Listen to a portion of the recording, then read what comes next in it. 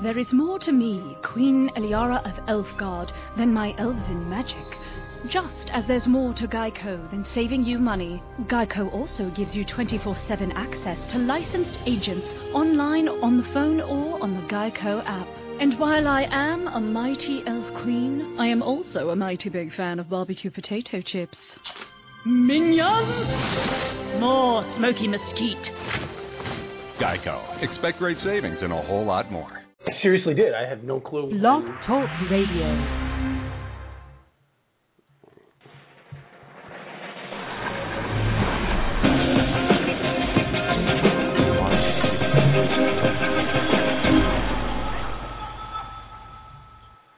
Hello, everybody, and welcome to RU Instant Reaction Review. I am RU Screening's own Mark Eastman, and with me, as always, is Shane Leonard. I was actually going to try and figure out another way to bag on you, but now you're not doing anything today. So. Oh, you want me to fidget some more? Well, I got my phone out. I'm texting, and this week we are doing Dredd 3D, and we may have some more from the Toronto International Film Festival. Right. Not absolutely sure if Christopher's calling in again this week, but he talked about calling in, and I told him go ahead, and I don't know that we absolutely finalized that, but he may call in probably like somewhere around halfway through the show. That's cool. If he can do it, awesome. You know, we like hearing from you, Christopher, and if for some reason, you know, life gets in the way or whatever, we heard from you last week about a lot of great stuff. And, right, and like the biggest ones. And so you're not on the chopping block if you don't get a call in. He sent me like a report with like kind of mini reviews on all of the movies that he saw, so that will be up on the site. He didn't send me a report. Yeah, I know he didn't send you a report. How come I don't get reports? I don't know. It seems kind of loud. Are we like really loud right now? I don't know. No, this is what I was saying. How it goes. I think it sounds great, but we can turn it down. Okay. Anyway, so this week we've got Dredd. We've always got a technical issue.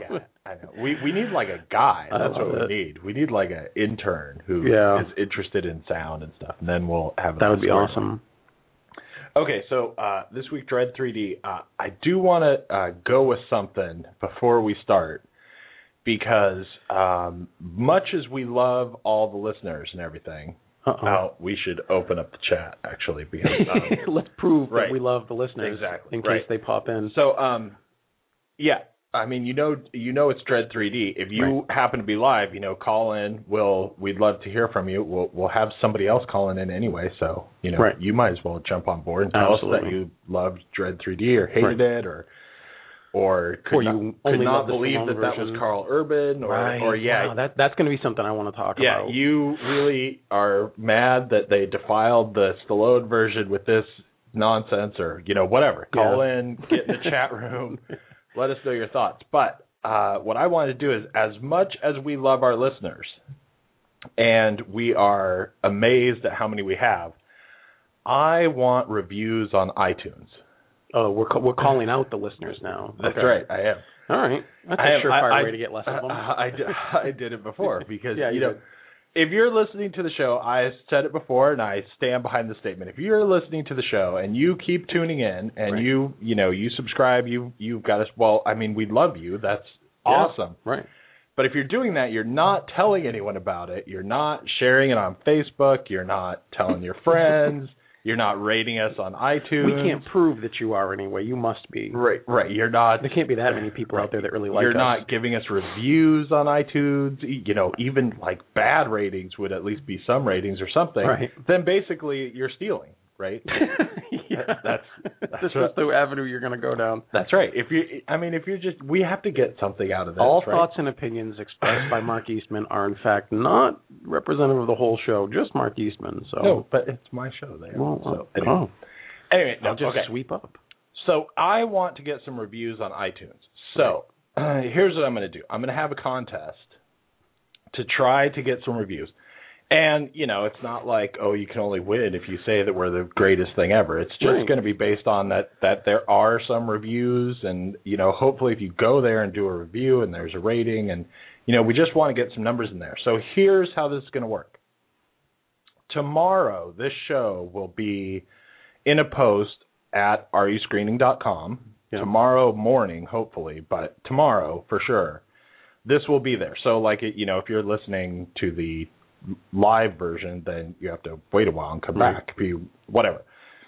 And here's what we're going to do. You go to iTunes and leave a review of the show. Look up the show on iTunes. We are there. It's the letter R, the letter U, instant reaction review. It's pretty easy to find. As soon as you say RU and start typing anything else, it comes up pretty quick when you're searching for it. Is it RU, like R space U, or just RU? No, it's just the letter R, the letter U, okay, and then space, instant reaction there review. There it is. Perfect.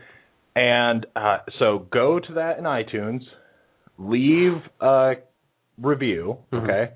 Then you got to go to RUscreening.com to the post for this show and leave a comment and, tell us what review you're related to, right? So that we know who you are and that you actually left a review on iTunes, okay? Okay. And in that comment, when you sign in to leave the comment, you've got to have like some way for us to contact you, your email address or something like that, okay? And this is only going to go till November 1st, and we will talk about it in future shows up till November 1st. If we don't get there by November 1st, then it's just too bad. I'm just ending the contest, right? But here's how it's going to go. There's only 30 possible entries to win. Okay.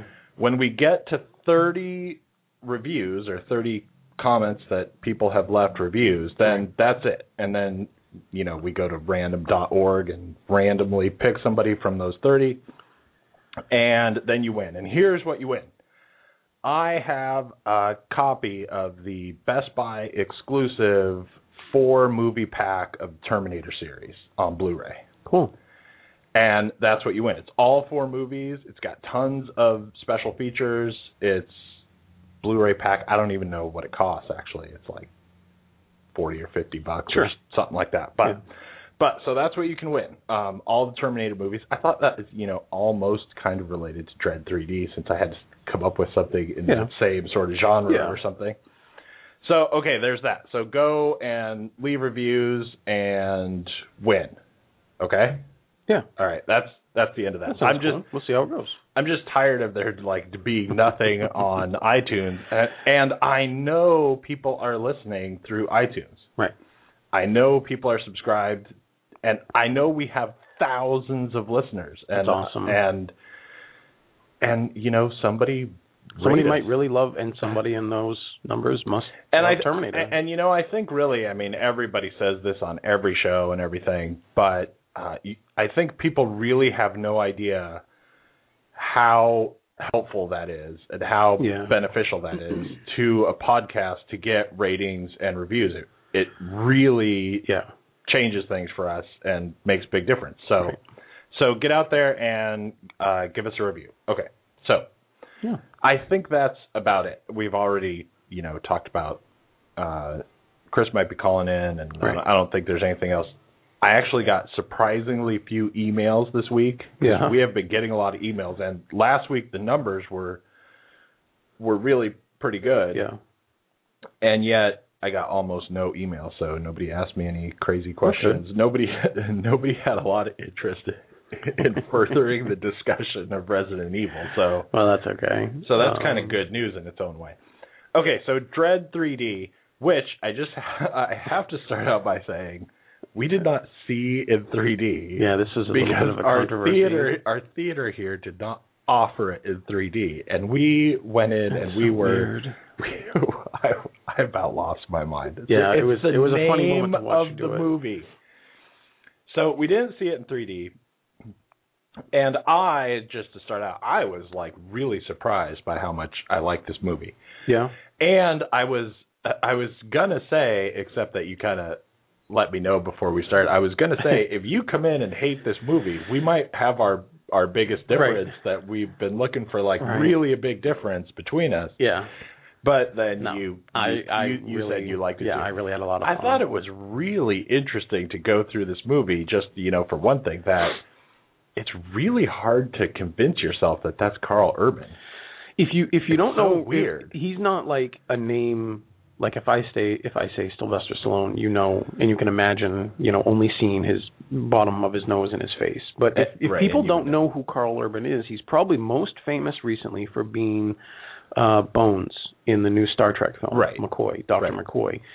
And if you just think of his face from any of the trailers that you've seen for Star Trek, or for having seen the film, or seen him in other stuff, he's not a new face. He's a working guy. He's been in a lot of stuff. He was the bad guy in that Priest movie. Yep. I mean, if you scroll through, he's been certainly busy the last 6 or 7 years, and he's been working longer than that. But all of a sudden, I forgot. He said something, or he looked a certain way at Anderson in the film, at his trainee, and I recognized him as McCoy only in that moment. Only as Karl Urban. Then I couldn't see him as that guy. It was almost like they put this weird prosthetic on his face, and he changed his voice. It was very gravelly, and very judgmental.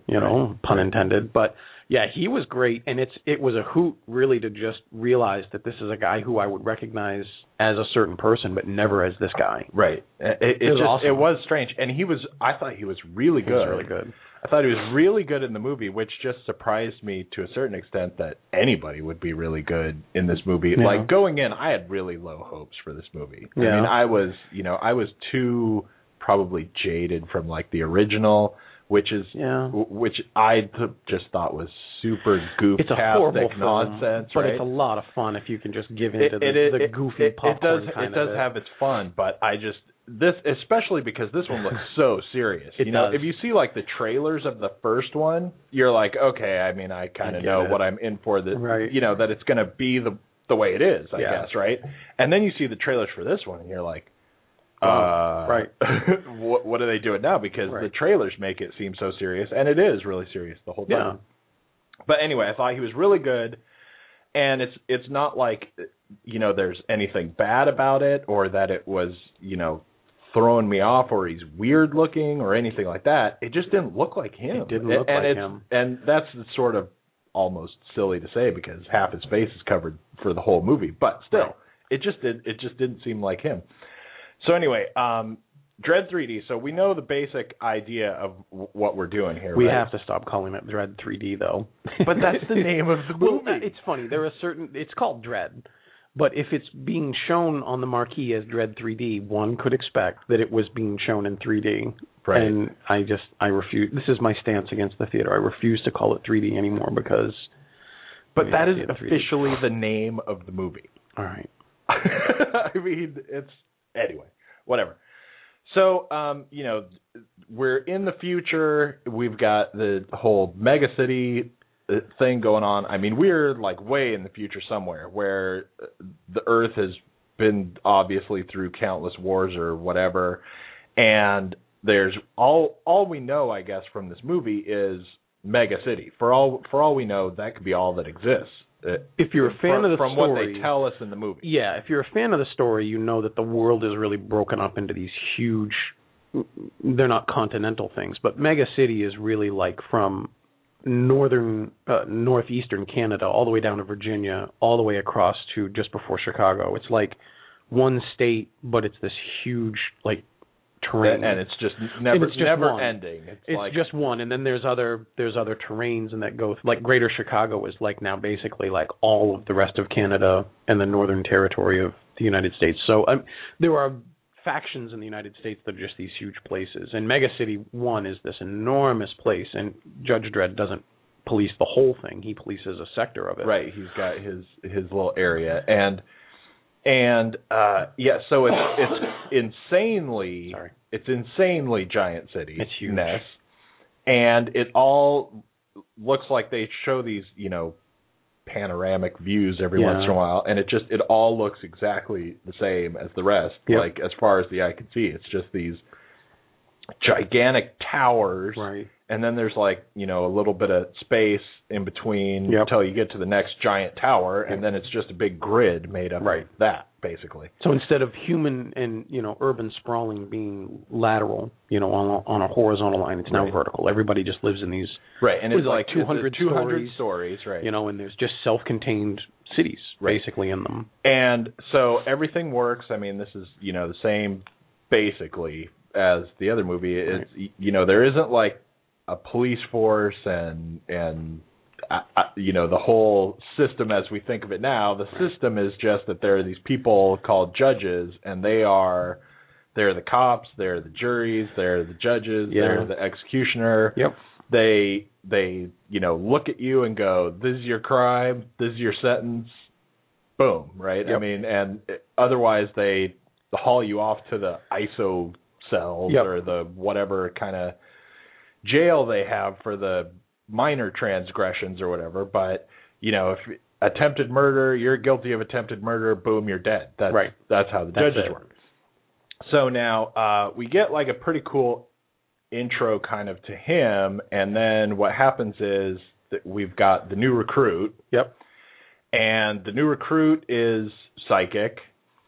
And so now the real movie plays out where he's taking her, and there's, stuff about she just barely didn't pass the test or whatever. But we're going to let that slide because she's majorly psychic. Right. And we want her out in the field. And, clearly you have to have the whole backstory going on of this that, the judges are losing, right? I mean, because crime is just insanely rampant, and, the bad guys really control the vast majority of everything that happens, and there's only so many judges and all that. So, somebody doesn't pass by like 3% or something, we're going to try and find a way to have another judge if we can, especially if they're psychic. Yeah. So Dredd has to take her out for her, field evaluation thing, whatever, and then it's pretty much basically, it's funny because what we get in little bits here and there, and especially right when we're talking about her, but, it kind of comes out more throughout the rest of the movie, is that not only is it that the judges are, if they say you're guilty, then they just shoot you. There's no appeal. Right. Yeah. But also it's like, this is what they've been trained to do since they're like tiny kids. Right. And you get to a certain point where you go out and then you're actually doing it. And it's kind of like, everybody listens to you higher up the food chain of whatever government there is. Right. Like, people just take the judges at their word and listen to them and their, whatever. So for testing her, she goes out with him, and that's all there is. Right. It's like, if he says you pass, you pass, and if he says you fail, you fail. Right. And that's all there is to it. Yeah. So it's like they train them however they train them, and by the time they're done, we're going to listen to what they say. Right. So that's pretty much the where the movie goes. Is we go out with our new recruit, and we happen to get a call about 3 murders at one of these gigantic towers, and then it turns out that this arch villain Mama, who I had a little bit of a problem with anyway, but she runs that whole tower, and we're led to understand that it's perfectly normal that in any of these 200-story tall, and it's not just like they're 200 stories, right? I mean, they're giant, enormous, wide, too. Right. And it's like each level, every couple of levels, that's practically a city in itself, right? So we get the idea that it's very normal for there to be maybe, like 3 or 4 gangs, all kind of vying for control up and down the tower and different quadrants and who controls this. And then there's the turf wars don't happen like we would think now. Now it's like, level 39 south and east is one gang or, whatever. And she has managed to take over this whole tower. Right. And there were these other gangs. And we hear about how there was, I don't know, like 3 other gangs or something. 3, yeah. And then she took them out, which what I really thought was awesome in this movie, even though it's kind of stupid, was the Judged, the one gang, the one gang that she took out that like they dressed up like judges they had tattoos and they were on their bad faces guys and Anyway, that was cool. So she runs this whole thing. So they go in and they're just trying to find out about these murders, and they happen to stumble into the right place, and since she's psychic, she knows that the guy did it. Right. or she's 99% sure. And right. And interestingly, we cannot convict somebody on 99% sure or something. I can't just shoot him because you're 99% sure. Yeah. And I was kind of going, really? Yeah. I don't know. There are rules. I feel like maybe that doesn't fit all that well. Anyway, but also, you know, he's a weird kind of a crotchety old, you know, snarly judge, and he's not in love with her being there anyway because he's she didn't pass. Right. So from the beginning, he doesn't want to have to take her out anyway. Yeah. So she says 99% sure, and he goes, you know, right. well, 99% sure, I can't do anything with that. Yeah.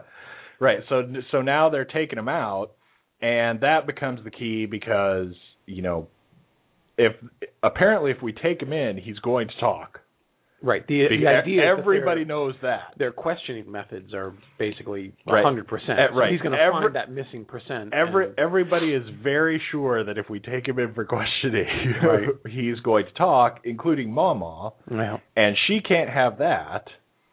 Although that was one of the things that kind of threw me a little bit because I'm not quite so sure why she cares so much, or how that comes together that it would really ultimately make a hell of a lot of difference to her because, you know, who's he going to tell what and why is she going to care? She's already trying to kill judges and doing about as bad a stuff as you can do, right? She's already earned her death sentence. At right. this point in the building, there's a new drug that's hitting the streets, not just this building, called slow-mo, and it slows the brain's recognition of activity of what you see and perceive to 1%. So everything is this trippy, slow motion thing, and you see it.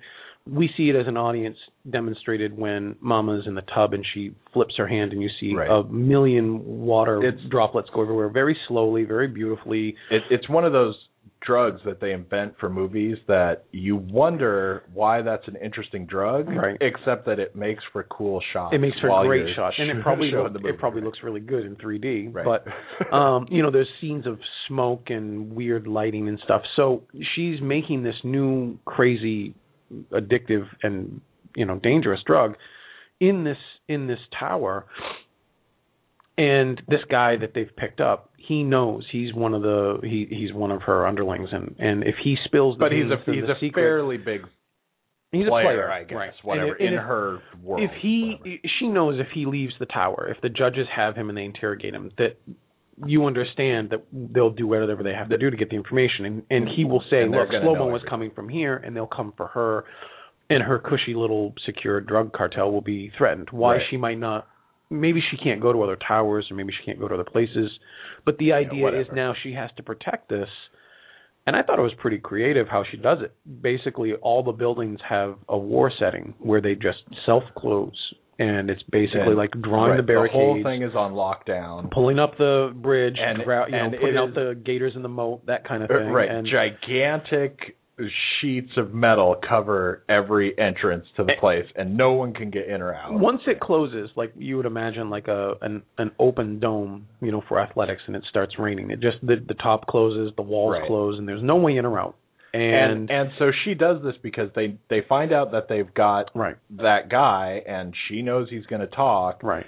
And she like gets on the intercom of the whole tower and says, you know, go get me that. There's two judges in the building go kill now, the judges, and no one's getting in or out until they're dead. And, you know, get them. And now what's really cool is, you know, the judges are locked in with all these people, and they're not all great, but there's a big bounty kind of hunt for these guys, and I like that. I like that idea that basically you come in and now you can't get out. It was a kind of an interesting spin, especially the way the world is set up, even as quickly as this movie does it, and it does it pretty well, actually. I mean, for having to get things moving quick and get you to understand what's going on. But we've already kind of set up the world such that, you know, like people get the hell away from the judges. Oh, yeah. Right? When you see a judge, you move. They are serious, and they have their own special crazy guns that shoot all these different bullets that can do everything. Which, as much as I thought it came together good at the beginning, the one thing that I kind of didn't like about it was that it was so good at giving you like your impression of the judges that early on guy who just like kind of stops and then stands there with the hostage, I'm thinking, who in this world would do that? Yeah. If we were really in this world and you were really a criminal, you would know about judges, and would that really be your play? Is that you would just keep running? No one would just stand there. I don't know if he had anywhere to go. I think that was what they were trying to show. Maybe that he literally had nowhere to go when he had one hostage. He was in the corner, and he was. It done. just seemed kind of weird. I'm like, man, I don't think I'd be going. I have a hostage, and I'm going to tell you what you're going to do, because is that going to work with the judge? He'd just shoot you through the lady or something, or who knows? I don't know, but so they have these guns that have incendiary bullets and armor piercing bullets and and then they have these like super cool grenades. Yep. So I thought it was great that they did that, actually, because you have already set them up as such unbelievable badasses. I mean, it's like you've got thousands of Batmans running through the streets, right? Yeah. And then it's like, how can we put them in a situation where they're actually in trouble? Right. Because you have to have some kind of convincing amount of trouble. Otherwise, you just have a whole movie of this guy walking through everybody, mowing everybody down, and it's no big deal. Right. So now he's trapped. Everybody's after him, and he's only got so much ammo, and he can only, he's two guys. I mean, he's got the rookie. He's with a judge, and he's got a rookie, right? That's but the funny part. But he's got two people, and he's basically trapped in like one gigantic whole city of people after him. Yeah. So I thought that was really cool that they I don't even know, that could be like right from the comics. The or comic something. is a long that could be like story. That could be some exact part or something, and I don't know. But I thought that was a cool way. We have to try. I love the moment get too. Some danger going on. There's a moment where he's on the first floor. He's about to walk out with his rookie, apprentice and this crook and the bad guy, and then all of a sudden they're on the bottom floor and the door's just shut on him, and you're going, how do you not dive out the door? Right. You're sitting there, and then Mama gets on the loudspeaker, like you said, and tells everyone, like, no one's getting in or out until I get these guys. They're dead, And Dredd turns on his heels. He looks around for a second. He realizes where he's at, and he goes, "All right, I know what we're doing. We're going to go to the top, and we're going to end this. And we're going to open the door from her office, basically." Right. And when he turns, this is a whole place. It's a good reminder that it's not just like your average criminal den. All these people start scattering. Yeah, like they run. Like they're afraid. Like maybe Dredd is going to shoot me and use my bones to prop the door open. Right. But they just clear out, and it's a funny moment where not funny but it's a fun moment where you realize that it's a take on society where people are living in these places because they have to. They can't live outside. But this is what the law wants people to do, which is just get out of my way, run. If you're innocent, leave me alone, run. Right. I just thought that was a fun visual because people just turn and they just book it out of there. Right. It was like turning on the lights and all the roaches. Right, exactly. Find their little hole. It was even cooler because a second later he goes around a corner and has the sense to go into the medical facility, and he thinks he can lock down until reinforcements show up. Right. And you understand he's probably the doctor, or maybe they don't even have them anymore. He's just the chief, the door guy. He's the medical one, and he just says, "You're not getting in. Like you cannot come in." And there's a fun moment where Dredd is like, "I'm the law. Let me in." And he's like, "This supersedes your law at the moment. Like this is like you're not coming in." Which what's kind of interesting about that, especially with the doctor part right there, because the doctor is supposed to be a fairly okay guy in the midst of this hellhole building that they're in, and you're in this building where all these people live, and it's sort of slummy or whatever. Right. But it's kind of like when the criminal element takes over your whole building, you get the impression that there are fairly okay places to live in Mega City, right? Yeah. And where, it's not like every tower is like this, right? But when your tower gets taken over by the criminals, right? Yeah. It's not like you go, I'm going to move to the next tower, to the next tower, right? There's nowhere to go. Right. You spend more time in your place. That's right. it. You just put up, people have like their chain link fences on their door, and you just do whatever you can, but everybody's in there. And, but anyway, the doctor is kind of like this last bastion of sanity or something, and he's the okay guy, and he's like, man, I want to let you in, but if I let you in here, and then I know you're going to get killed anyway, and then I'm going to get killed, right? But it's funny the way that plays out with him as kind of the same person, because he's kind of given the judge's own theory back at them, right? Mm-hmm. Because the law is what I say it is, and that's what the law is, because otherwise I'll kill you. Right. And he's going, but look, they're going to kill you, so they're the law now. I mean, they're the ones who can kill anyone they want to right now, especially when it's locked down, and you're not getting help in here before you're dead. And like Mama's going through the whole story, it's just the drug deal gone bad and this one thing, and nobody will know anything, and so those two judges are dead, and whatever, life will go on, right? Because I can lock this place down. Yeah. And it's funny because they run through all of these things in the movie that like sets that up. They've got the guy that she turned into like part computer by poking his eyes out and putting these weird eyes in. Yeah. Who runs all the computer stuff, and he calls like Central Command and says, "We're running a test." Right. So like ignore any alarms or things that might come off. Right. So we're running all sorts of war tests on the tower. And apparently this is a thing that really happens. Right. Because they're okay with it. They're like, yeah, which fine. Seems odd in itself, but still, I mean, it gets us where we need to be with calling stuff in, I guess, or whatever, because otherwise that would be too easy, right? Then the movie's over in 5 minutes. Right.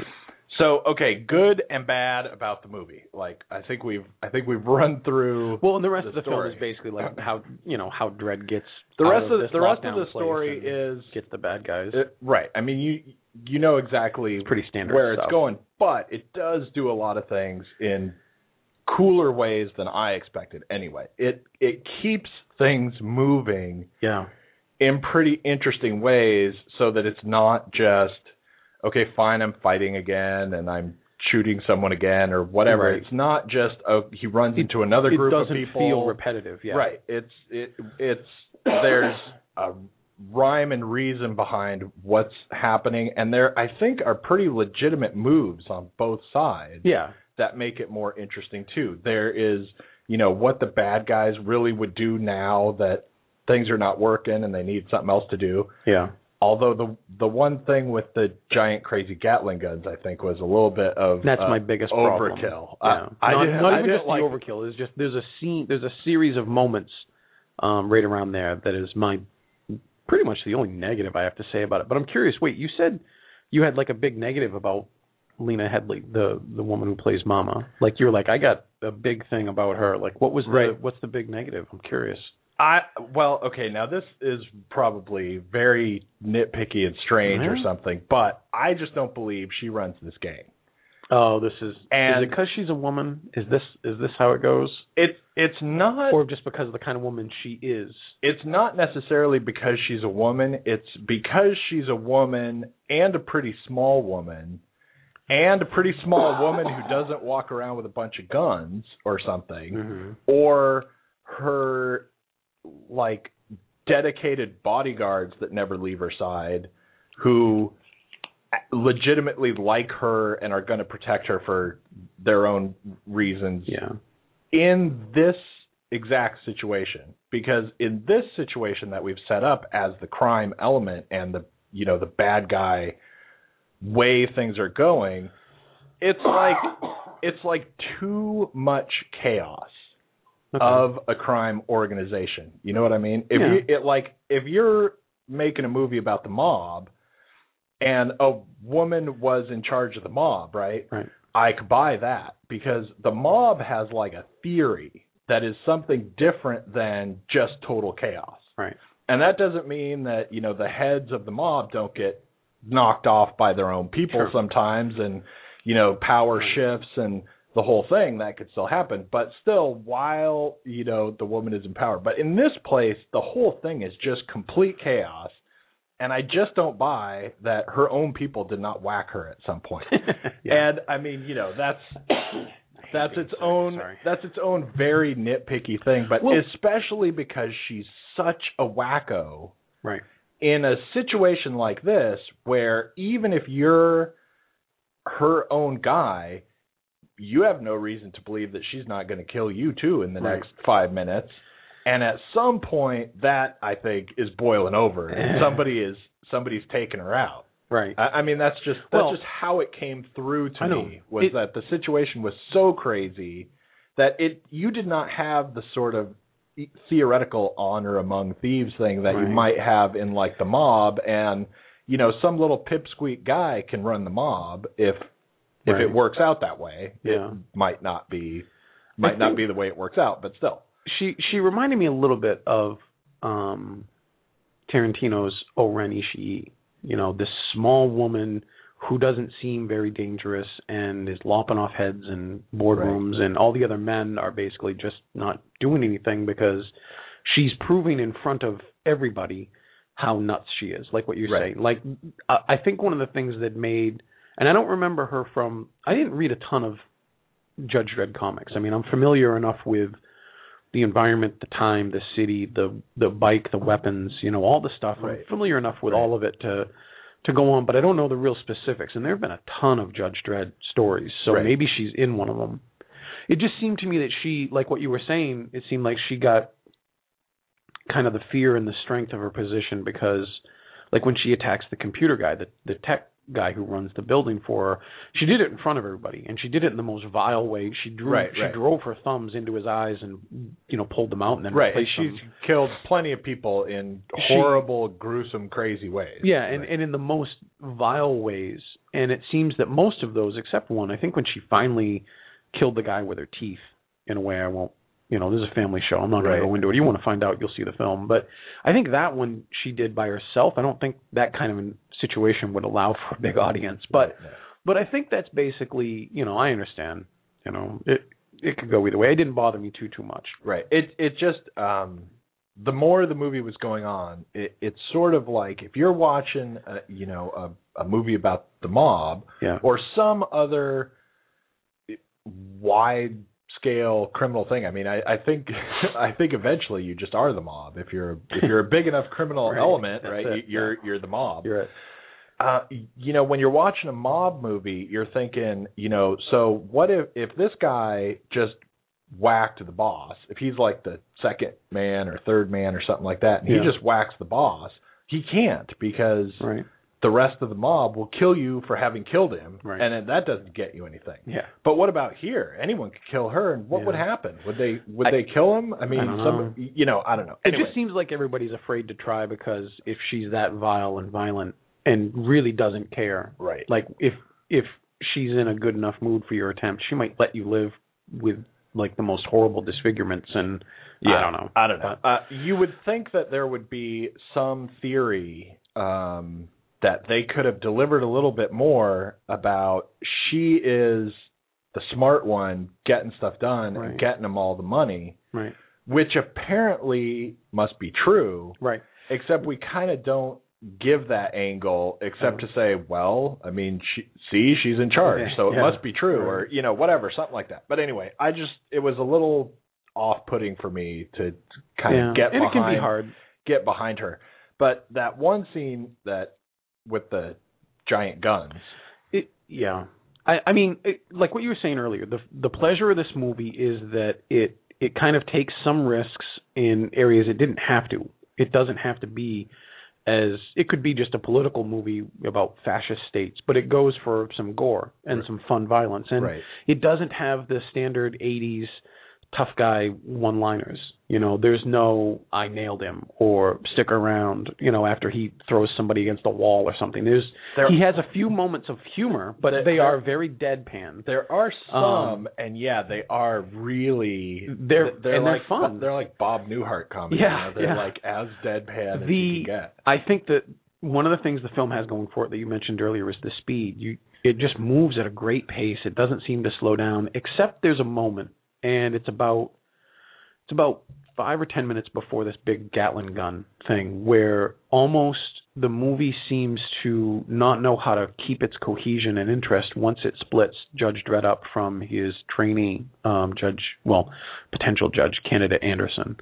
Once they get split up, it felt like it lost its speed. It didn't slow. It just kind of slowed down. Right. We weren't running anymore. He had to plan. There was some planning and there was some stuff. And it's not that this stuff is bad. It's just after about 50 minutes of really great pacing and character and, action, there's a weird moment where it has to kind of stop and reset a little bit. And then it's at this point where it sets up this big scene where they think they've got the judge and his apprentice kind of locked down, and then they bring out these huge guns.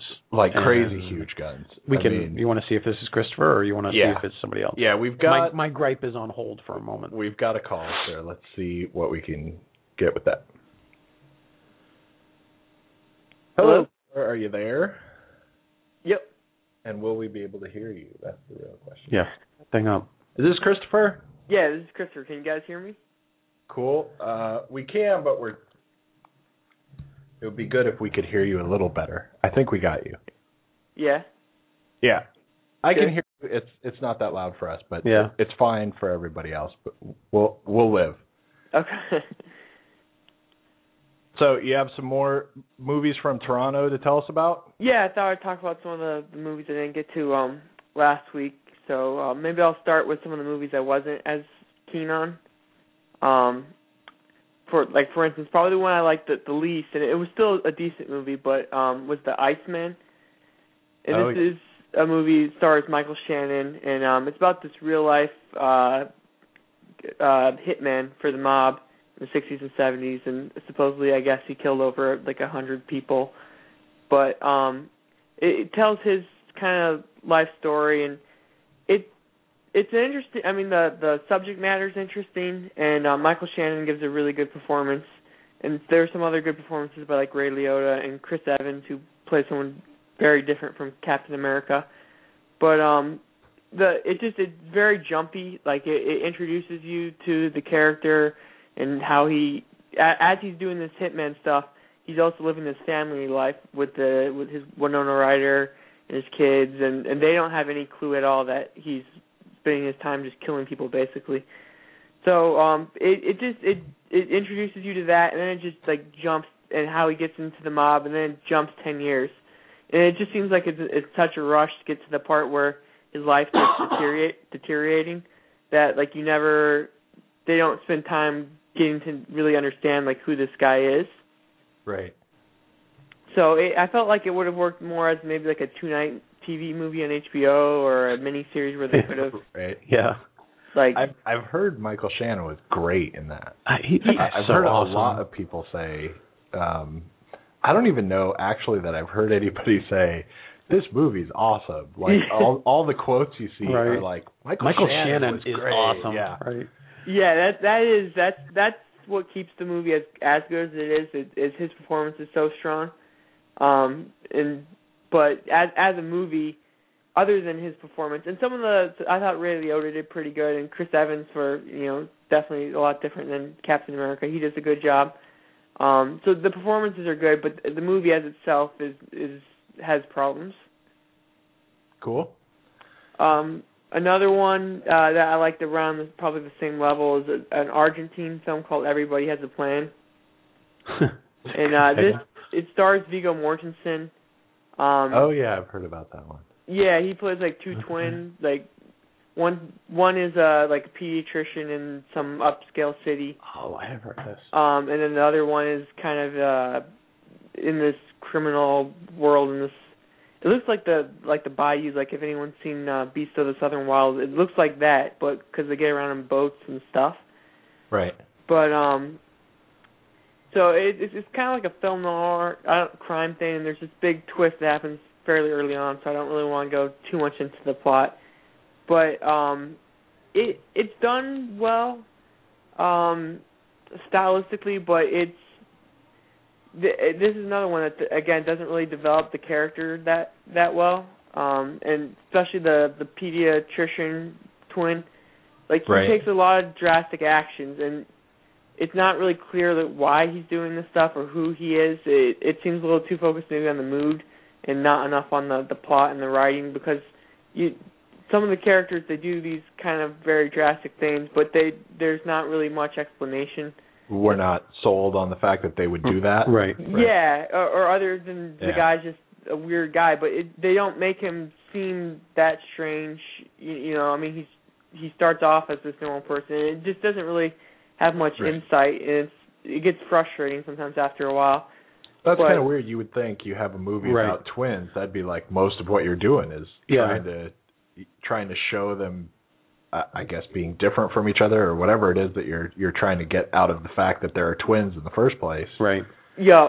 I would think you would develop them. Yeah. It does allude to like some of their past growing up, and they talk about this, but it doesn't. I don't know, especially for the one twin.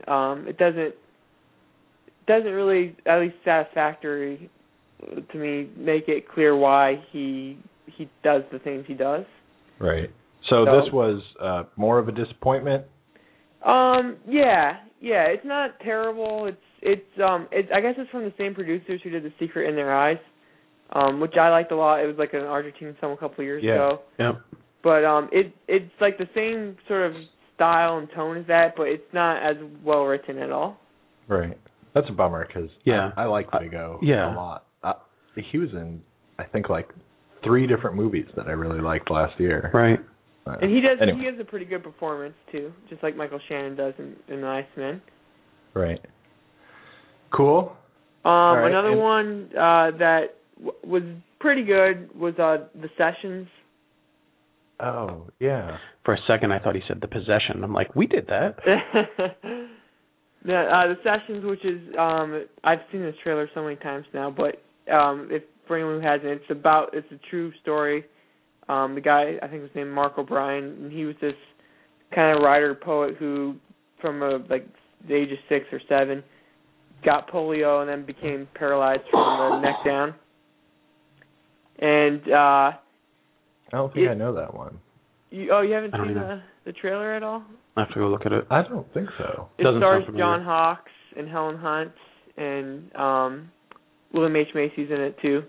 And yeah. Basically, what happened is he decides he's like the age of 38 that he wants to have sex, and even though he's mostly paralyzed, so he's also a very religious man. That's why William H. Macy plays this priest that he consorts with, but he hires Helen Hunt as a sex surrogate, and to get him to be able to have sex.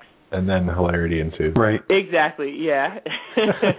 and that's probably my main problem with it. I mean, just that you can say, and hilarity ensues. It kind of has that tone, while being inspirational at the same time.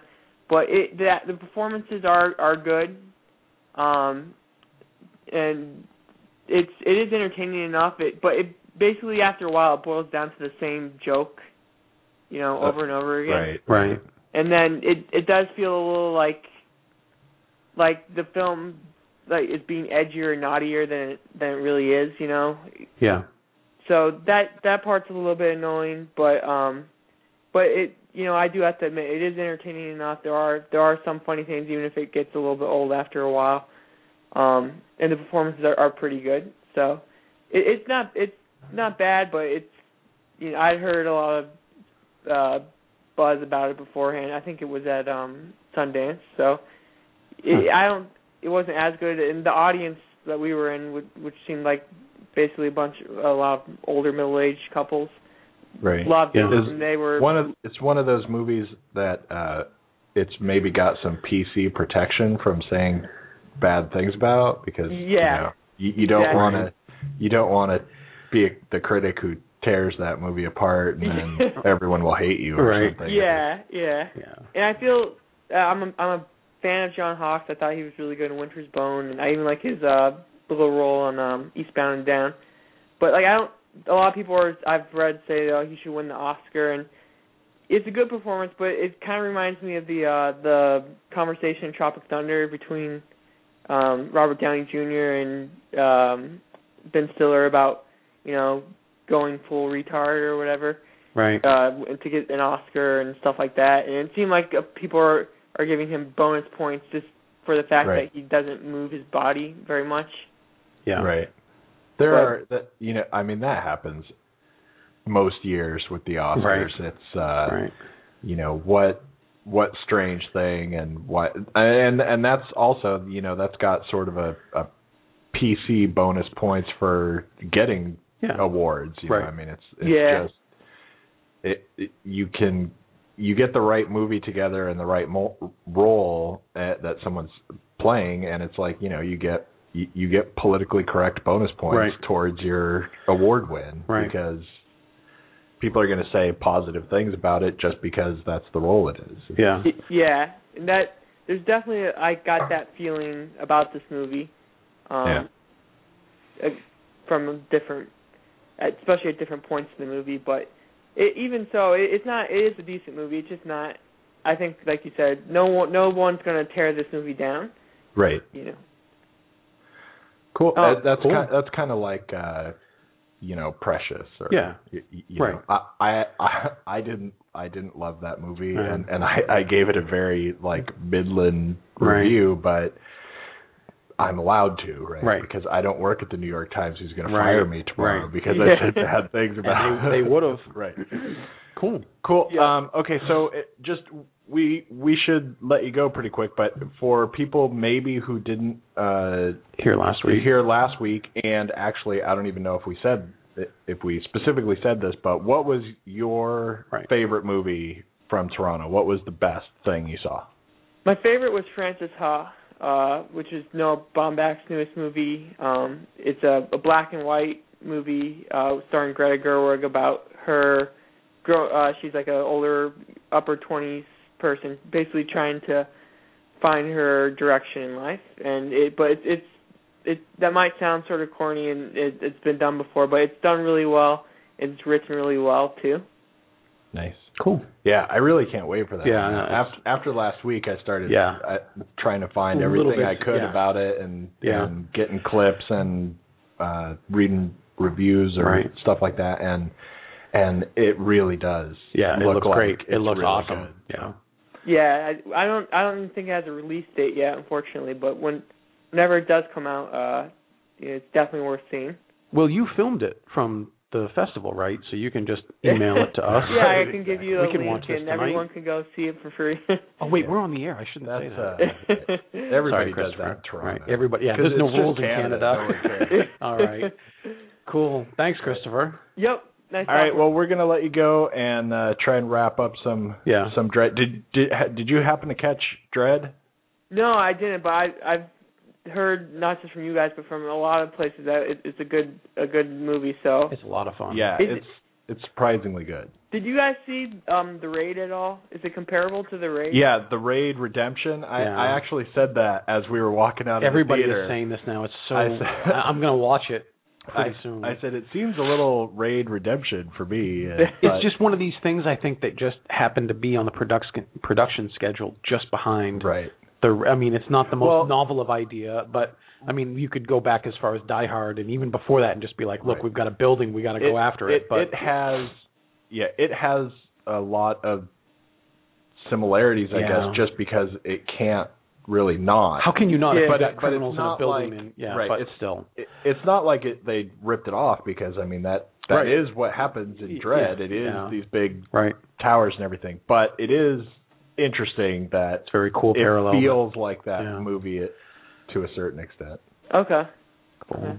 Well, we'll talk to you soon enough, I'm sure. Yep. Thanks a lot for calling in. Yeah, no problem. All righty. Bye. Okay. That's very cool. All right. All right. So we are running out of time, so I'll speed this up. Basically, there's a section of the film where they decide to just go all out and bring 4 or 3 of these huge Gatling guns. I think it's 3, but they're insane. They're guns. enormous. They're like guns that should be attached to giant planes. Right. Exactly. And they're ripping through walls, not just a wall or 2 walls, but it looks like every wall. And I'm thinking while they're firing, 4 or 5 in a row, 2-foot sections of concrete. Just exploding out of the way. And still, it goes all the way through them and everything. And I just thought, look, what you want to do is you want to facilitate this thing where you've got Dredd pinned down, or you think you've got him, and now you've just unload everything. And you want to also make it so that the next scene where everyone that is firing at him thinks, well, we had to have gotten him. We killed everybody on this floor. Right. Dredd then comes out and throws a body over the edge and just turns around and walks back as if to say, like, you didn't get anything. Now, that part made the whole thing worth it. It because did. That part was It was awesome. And it works, and it exists to make that scene happen. But instead of basically destroying the whole building just to get this one person, because they're not on the top floor when they do this, they're like halfway up. Right. And if you have that much artillery with that strength of firepower and you're shooting through the walls and the supports, exactly, you're going to bring the building down. That's exactly that what I was the biggest thinking. problem that I had. I'm like, why would you ever do this when all you have to do is go in with fire or throw smoke some or bombs more in there, right, and you can still create the atmosphere to make the scene that we both like happen. Right. You just don't have to. And really it also has, the other thing is that it makes for some neat shots of, when there's a lot of stuff going on in this movie where we want to look down the center of this tower because, exactly. we should say, I guess, that the tower is like a square, but like with the, certain portion of the middle out, all the way open, all the way to the top. And so we want to do lots of things where we show that, right? So this is another thing where it makes for interesting shots when we're spinning around and when we're looking from above at shooting all the way across the hole. Right. And, they are actually some kind of cool shots. Yeah. But the thing just does not make sense, like you were saying. Yeah. That's exactly what I was thinking when it happened. And I wouldn't mind if they were just shooting some guns. Right, absolutely. And That's cool. And they were going, we have him trapped in like this certain place where if we shoot enough, he'll be dead. Right. But that's not really true for how the building is. We have to be able to like shoot through the walls. Everything, take the concrete out. And by the time they're done, there is like a whole corner of one floor where there's nothing there anymore. Yeah. And I'm just thinking, are the engineers of this building okay with the fact that you did that? And did we at all think about the fact that maybe, maybe that's a supporting wall or something? Right. It was just a weird moment of comic book telling versus, you're not going to really say like, okay, they have a gun that can shoot 12 different types of bullets. Right. Because this isn't real. I mean, the building's coming down. In the compromise in the story, it's just, it doesn't make sense. So. Right. But that scene that comes out of it is really cool. Great. And it's so crazy cool that he doesn't do anything. He just doesn't. What's really good about that whole scene, I think, is as much as this is just kind of a, crazy action movie and everything, so many people who were in charge of this movie would make him say something, make him give her a dirty look, just have do him something, have him take a shot at her from across the way, or whatever. And awesome. all he does is walk out, chuck the body over, and then you just see the back of him walking back into the smoke, and it's perfect. It is awesome. And like I said, so many people getting a hold of this movie would make that go wrong. And there were a lot of scenes like that. There's a lot of decisions where they played it right, and there were plenty of places to screw that up. Right. There were a lot of times that you could watch this movie and go, if somebody else was doing it, what would happen here is this, because it's the easy thing to do, and it's like the easy sell to audiences kind of, if he comes out and like says some throws some line at her about that you missed, or something like that. That's the easy sell to audiences. Most a lot of the time, right? Yeah. And so there's a lot of that where they don't do that. So do you want to try to go over? Or you want to try to? I mean, do you have tons more? I don't know if I have tons more, but we might go over a little bit. But we wrap up the liveness real quick. And now it's cool because it's turned up and it's going to come back in the microphone that you can hear our little, you have 90 seconds or whatever. Right. So just to, get this out real quick for live listeners, I'm really kind of leaning towards like 4 stars, 3 3/4 or 4 stars or something like that. Even the disagreement that I had about this one scene, it's not major enough to take away from the I have. film, thinking about it on a 100-point scale, this is an easy 80 at least for me, and that's 4 stars. Right. I mean, I don't want to put it up to 4.5 because then it's really getting into the best films of all time. Right. Kind of thing. Especially trying to go for what kind of movie this is. It doesn't have. Trying to do. It's just surprisingly fun. It's really entertaining. The cast is great, even though you're not nitpicking the actors, you're nitpicking the characters. Right. I thought that. I thought she was great. Anderson, the Olivia, actress herself, right? I thought Lena was Headey. Great. I don't believe the character. Olivia Thirlby, who plays the neophyte, the trainee, she's the emotional gravity of the whole film, and she pulls it off.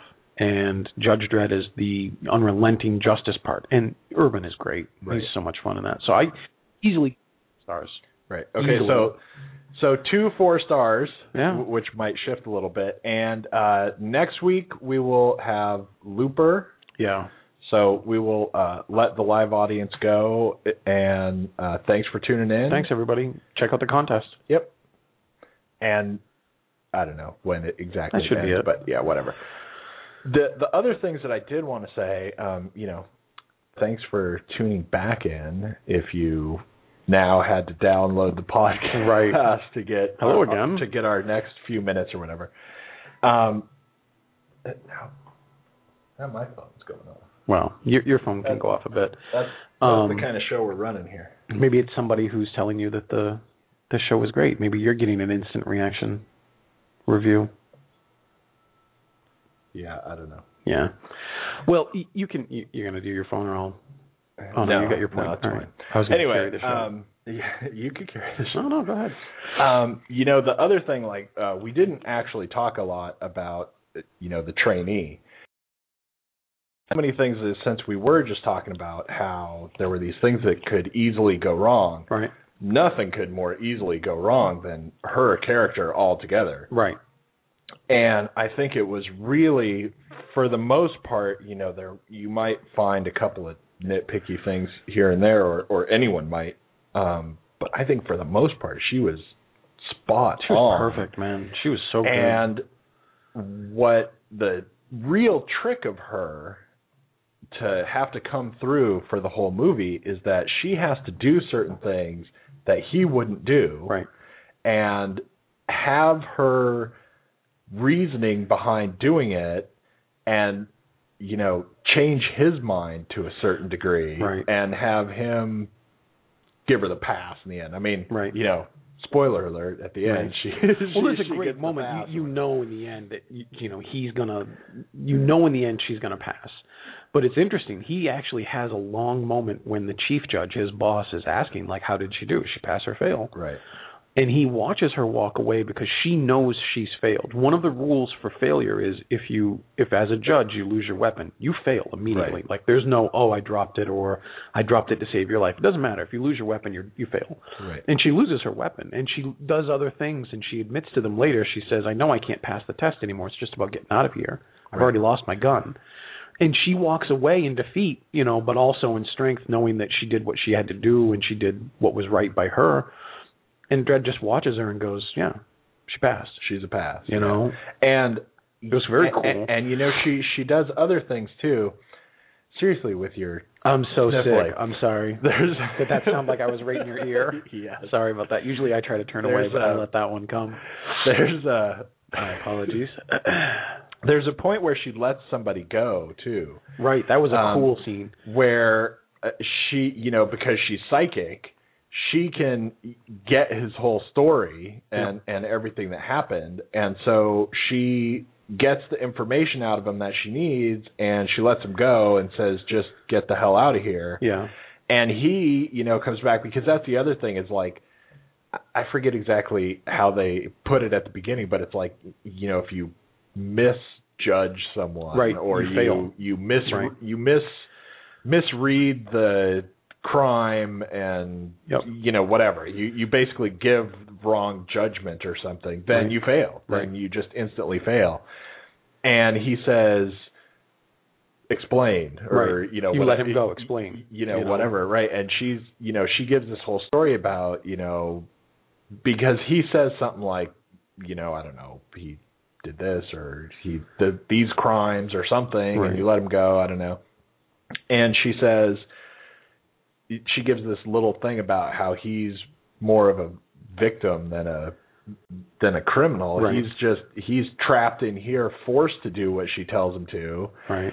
And until my evaluation's over, I still get to make the judgment. Right. And so I'm making the judgment. And there's like this cool, this is getting really close to the end, but there's this cool kind of shift in what she tells him that she's doing. Right. Because now she's already at the point where she lost her gun, and she's just of the mind that she's going to fail no matter what, so right. It doesn't matter. So now she like takes the whole judge thing a whole other way, which is cool that we're getting like these kind of spins on what it means to be a judge and be in this system where there are judges. Right. And so now she gives it back, she kind of throws judges right back in his face and says, she clearly thinks that she's going to fail no matter what she does. So she goes, but until this is over, I get to make the call. The decisions are mine, yeah. And I'm going to make whatever call I want now because she thinks she's going to fail anyway. Right, exactly. So now there's this whole thing where, and he gives his like, or, whatever, right? Yeah. And so now we've got this other like spin where it's, when you're the judge and you're out there and you pass and you're him and you're not a trainee, right? Right. That is what it is. It's like you make whatever decision you want, really. You're supposed to be making the right decisions, but when it comes down to it, you've already passed. Right. Nobody's watching you with cameras going, did he make the right call or anything? It's all really about not necessarily what the law is, but what you say it is. Right. And she says, well, I say it's this. I'll one-up you on that because I'm just going to say that that I think it's this. And he buys it. He takes it. Right. So that was really cool that we get all these different little nudges of what's kind of going on. Really. She's great. The whole cast is really great in this regard where she kind of has scenes with everybody. And she's basically us. She has to go in the period of this evaluation from a little naive and doe-eyed to hardened. Like, my life is actually in danger in this very specific moment. I have to be hard, and she does it. And it's not like she flips a switch. It's this gradual kind of thing where, and she really starts off not wanting to. There's you almost really kind of question at the beginning, like, does she ever really want to be a judge? Right. And, so we have to have the conversation, and it's given to us pretty well, about why she wants to, and she thinks she can make a difference. Right. And she really has this kind of, I don't know, really like left-wing tree huggery kind of, I'm going to help people and make a difference. And, so obviously she gets thrown into it, and it's like, okay, now you're at work, kill that guy. Right, literally. And she goes, and it's like, here, make your difference. And, right. Yeah. No, it's cool. It's a bigger. See, this is the bigger part of stuff to talk about when a movie like this comes out. Is he's basically there to punish crime and eradicate it. Right. Get it away from me and rule by fear. And she's more about the rehabilitation side of justice, which is to say, look, I know things are rough, but you can do this. Right. And I'll help you. And it's interesting when they meet that there's really only a thin ribbon between what they both ultimately want, but it's a big divide if you look at it from just the right angle. Right. And they both end up, on any given day or whatever, right? They do the exact same thing. Right. He thinks, I'm killing this guy because I'm, punishing crime that happened. Right. And she just looks at it as like, I'm protecting all the people that would be hurt by this person or whatever. It's just that they've got their own spin. And what I think is funny is there is a part to this movie, like just a quick thing that is another one of those things where it could come through as like the dumbest, cheesiest thing. And yet by the time we get to it in this movie, you really kind of like it because, at the beginning, they're about to go into the drug bust place, and he says, "Are you ready?" And she goes, "Yeah." And he goes, "You don't look ready." Right. And then we get way later on in the film where he goes, "Are you ready?" And she says, "Yes." And he goes, "You look ready." You look ready. Yeah. And it's like, she does. She's, boom, she's like done all this stuff, and she's gone through the ringer and come out the other side, and she does look ready. Yeah. And in another movie, that could just be like, cheesy nonsense, Schwarzenegger, goofy lineness. Yeah. But here it works, and they give you enough stuff around that happening that you can take that and think it's cool. Right? One of the exactly. Instead of going cheesy or something. One of the things, because you just bringing up Schwarzenegger reminded me of like the problem when you have Sylvester Stallone or someone really super famous, in this film. It's the same reason why other comic book films bring up the ire of fans of it. Like, why does Spider-Man have to be unmasked so much? Why did Andrew Garfield have to be? And it's the answer is a little bit like across the board. When you have somebody like Stallone or Garfield and you've paid them an incredible amount of money, you want to show their face. Right. Having somebody who's skilled and talented like Urban, who has been very cool about the idea of, in the story, you never see Judge Dredd's face. Right. There's a moment where in the comic book you do, but they put like a big black bar over it, so you don't really see it. You don't. And you're not supposed to ever see the face of Justice. It's supposed to be this. He's been very cool about, like, I don't need to show my face in this film. Like, not even when I'm getting ready to go judge. Like, I'm going to always have this helmet on, and really that's the way it is. And that's cool in a way. It's really hard for him to act basically with his mouth and his chin. The only other guy on the planet that can act with his chin like this is Bruce Campbell.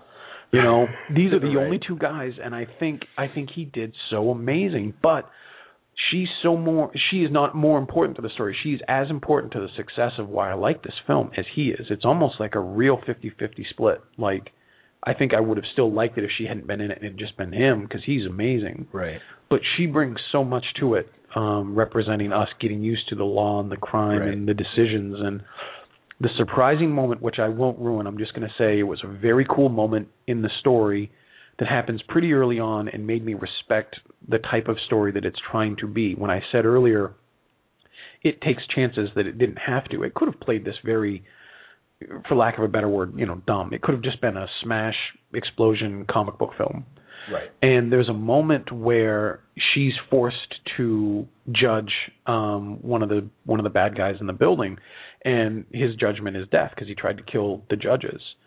And later they encounter someone who knows this person, and it's an incredibly effective and surprising moment of storytelling that is so subtle. And then when you realize who he was to this person, you're like, oh wow, that was awesome. That worked so well. Right, and that is even more, it's weird because this just is the genre we're in, right, where it's really action focused and even to some extent just the fact that we're in a comic book, except this is almost like not comic book material. It's not your superhero kind because of comic. It's not what people are going to think of. When you say comic book, it's like the Avengers, Spider-Man, Superman, and stuff like that. And those are that's really kind of a different genre, I think, than this movie is.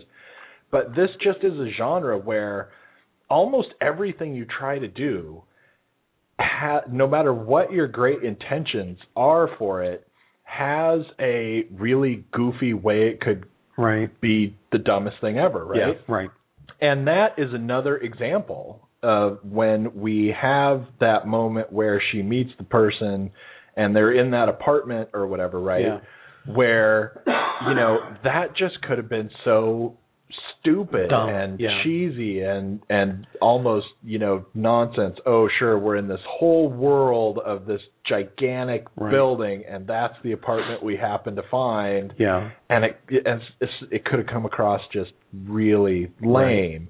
And it still works. It's maybe not great or anything, but it still works really well. They managed to make it out the other end of that okay, and you're kind of surprised. And the way that they use her ability to be a psychic. You know, they don't say she's like Charles Xavier, like she can just kill people by thinking at them. Right.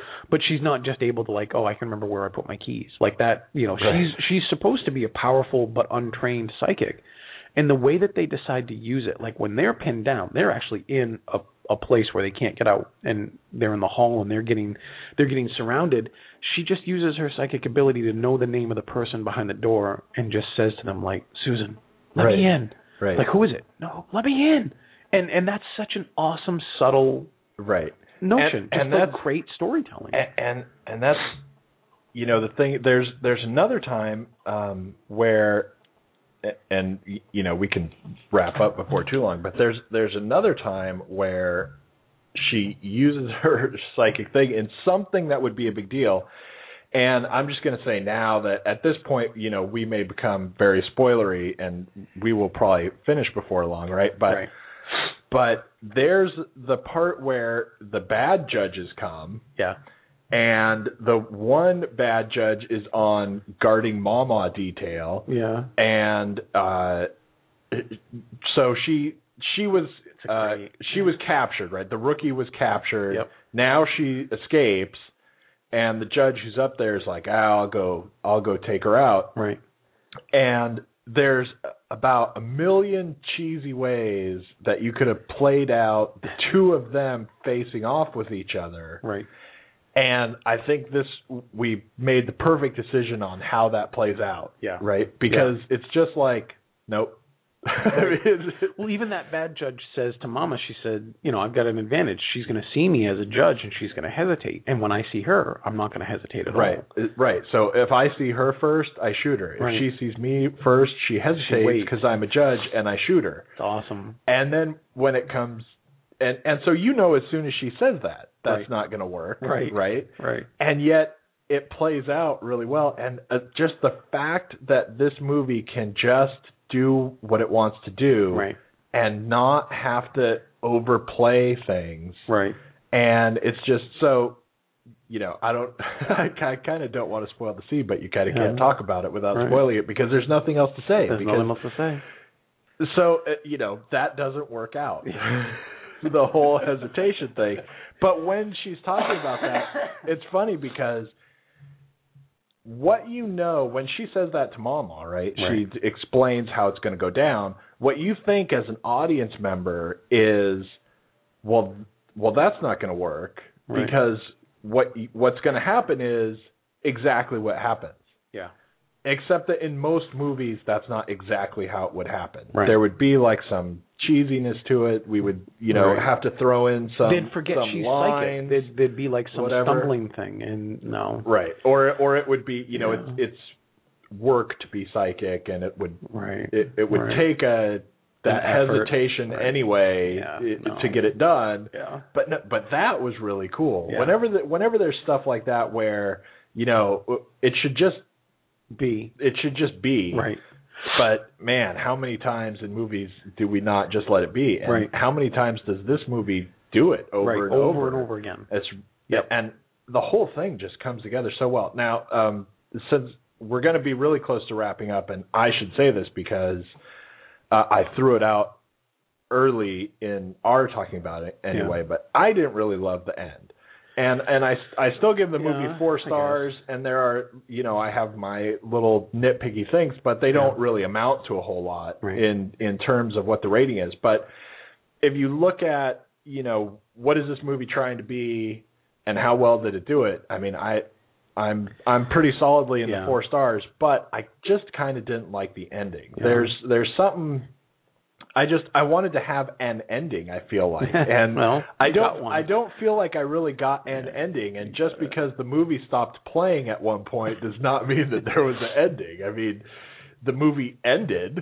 Well, after that Mama is taken care of, you know, there's nothing left. The building opens and the judge there's a the whole squadron of judges outside at that point. And basically all you have to do now is wait for his verdict on her, which we've already said she passes, and basically the movie ends. Right. But like I said to you before the show started, I thought that the movie existed to introduce the world of Judge Dredd and to introduce how the system works, put him in a situation, see how his character works, and then once that situation is done, basically the movie is over. Like, there are abilities for sequels here, and I didn't really have a big problem with the end. I mean, it wasn't tearful, and there weren't doves flying, and there wasn't anything extended. It ended, and I was okay with that. So. I know. I just, like I said, it's not a big deal. It's not like Savages, where I was really pissed at the ending because there was no ending. Horrible movie. Because in that movie, it was kind of the same thing. Like, there is no ending. There's just there's a point at which it stops, but it's not like you get an end to the story you're watching. And in this movie, it's not like it was as big a penalty, I guess. Yeah. But I just had a similar feeling that I wanted some kind of ending other than... What did you want? Other than obviously the bad guy's dead, and so now it's over, right?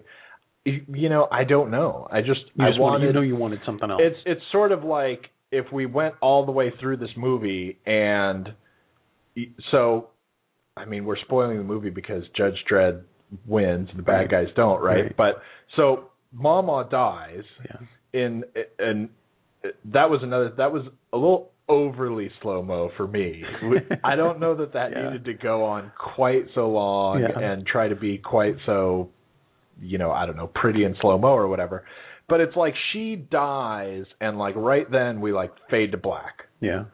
I mean, because that's the end. Right. We know what's going to happen after that, but that's not an ending. But do I know what I wanted to happen after that? I don't know. I just felt like maybe there should be a little bit more of what was going on. I don't know. But maybe we didn't really establish enough other things beyond this to talk about. Or maybe I always want to call him Peter Travers. We were joking about this.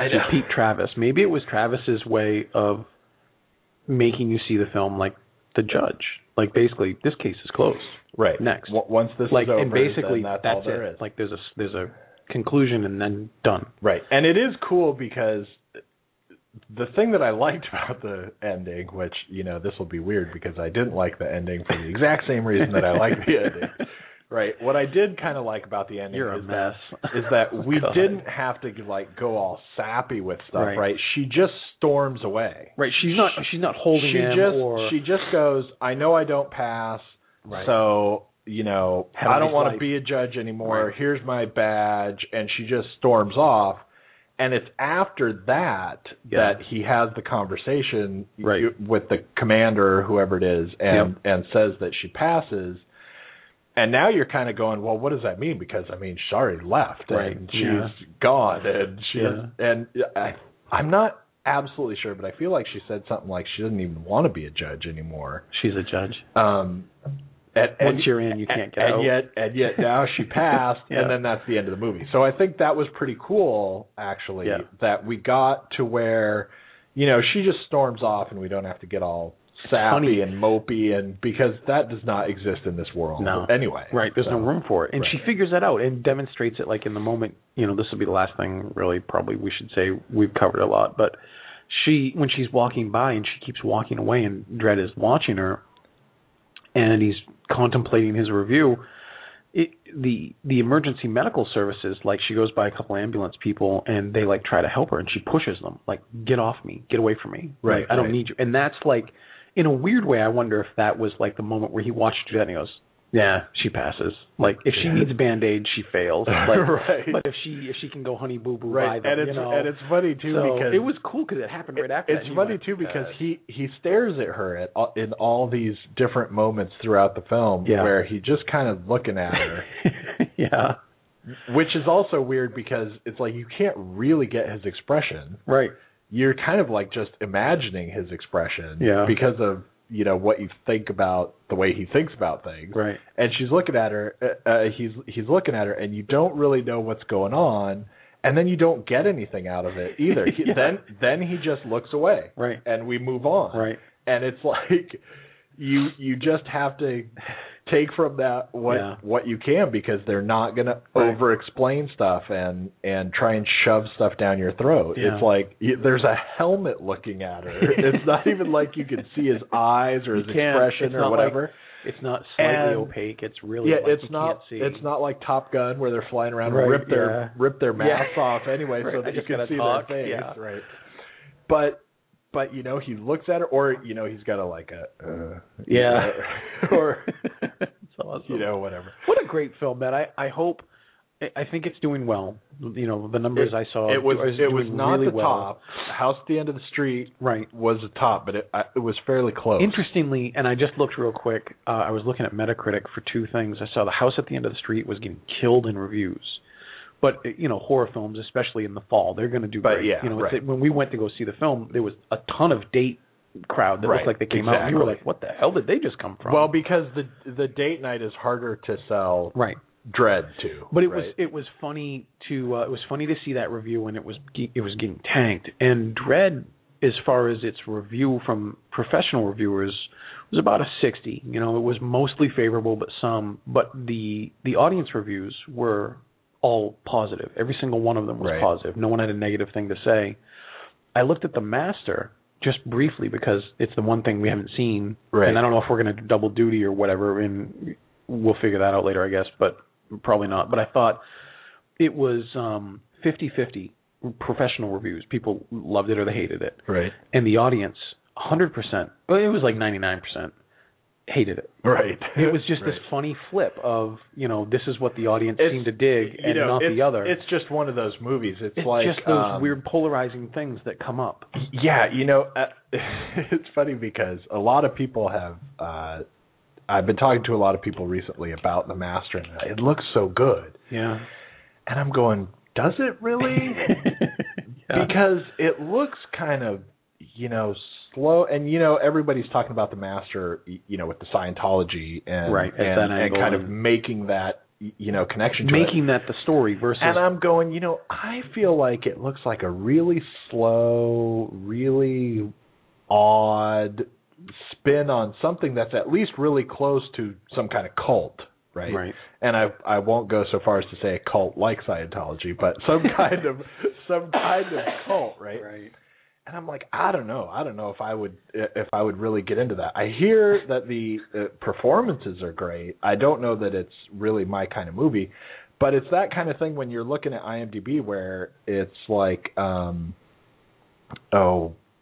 Tree of Life, right? You know, you are not going to get high audience ratings on The Tree of Life. I don't care what happens. I mean, because that movie, even if you might love it as a critic or whatever, and I actually did not love it at all, but it's one of those, it to me, that movie is kind of like really weird modern art, you know, where it's like all the art critics go, wow, well, there's this and there's that, and you know, the people walking by going, what the hell is that crazy crap, right? And it's like The Tree of Life is like trying to make a modern art painting as a movie or something like that. And The Master, it has a similar feel, not quite so, you know, but it just feels like those movies that we're only making this because we're trying to win an Oscar, not even necessarily because we're trying to tell some great story, but because we're trying to cookie cutter things in to the positions that win awards. Best pictures and plus, it's got Joaquin Phoenix in it, and just the fact that anyone gave him a job again after his nutball stint is a major penalty for me because I'm like, what? I don't know. Anyway, we don't need to go on about that, and I guess we're pretty much done with Dread. So anyway, very positive. I was way surprised. Yeah, I thought if I was lucky, I was going to get like a 3-star movie. Yeah. If I was really lucky, and it was so much better than I expected. Look, we're done, but I'm just going to say real quick, this is kind of what I was hoping Total Recall was going to be. Me too. You know, basically this feeling, which was, I know you're redoing something that was just, I mean, it's basically the same thing. It was just action, one-liners, tough guys fighting each other. And this just nailed it on every single cylinder. And Total Recall, for me, I know you liked it more than I did, but it just dropped it every single chance it had. And if Total Recall had been like this, it would have been a totally different ballgame. It could have been awesome. Yeah. So, actually, like as you were trying to say at the beginning of that last little spiel, really hope people go out to see this. Yeah, I do too. And I'd love to see more. And don't let it kind of, pass by and kind of go, It'd be cool to see, Dredd, the same crew that wrote and directed and starred, just bring these guys all back for one more. Right. And just make it a little bit, more explosive. Not that it needs it, but let's just up it up a little bit. Right. There's a ton of really great stories in the Judge Dredd universe, and there's all kinds of different things. And anybody who's familiar with it, if this can get a trilogy, I bet in the next film or in the third installment they'll have Judge Death. And that's probably the big bad guy. Because like what you were saying earlier... I have no idea what that means. What you were saying earlier is you have to find a villain who is challenging for Judge Dredd. Right. And all of his tricks and abilities and special weapons and right. things. And there's a judge who's bad. Like gone rogue? Really, really, really, really bad. And Judge Death is it and causes a lot of trouble for Dredd. Cool. And maybe that's the one to bring back, and then who knows what they'll do in the third one. Right. I don't know. Who knows? It was really cool though. So next week, like we said, week's Looper. Very definitely going to be Looper if we get it. And no, we should. I know. I'm not trusting anything that the theater is doing. The lately. Master switched. We don't even get Dredd in 3D. Right. Who knows what? So check out the whole contest thing. Right. Go review us on iTunes and leave a comment. And like I said, it's a pretty cool prize, and it's going to be out of 30. Right. I mean, when there's 30, it's over. So it's not like there are thousands of entries or this is like a contest. Whatever, right. Hunger Games. There's only going to be one out of 30. That's right. And it could be you. Right. Katniss. And after Looper, I think that next week is another crap week. I'm not absolutely sure, but I think there's nothing that spectacular the next week after that. And then after that, then it's like every week there's something really cool. Yeah. So cool. There's even a week where I don't remember exactly when it is, but Frankenweenie is up against something big, and I'm like, ooh, Frankenweenie. Let's do two. That could be cool. Yeah. I don't know. Anyway, thanks a lot for tuning in. We will be back next week with Looper, and check us out at areyouscreening.com. Thanks a lot for tuning in.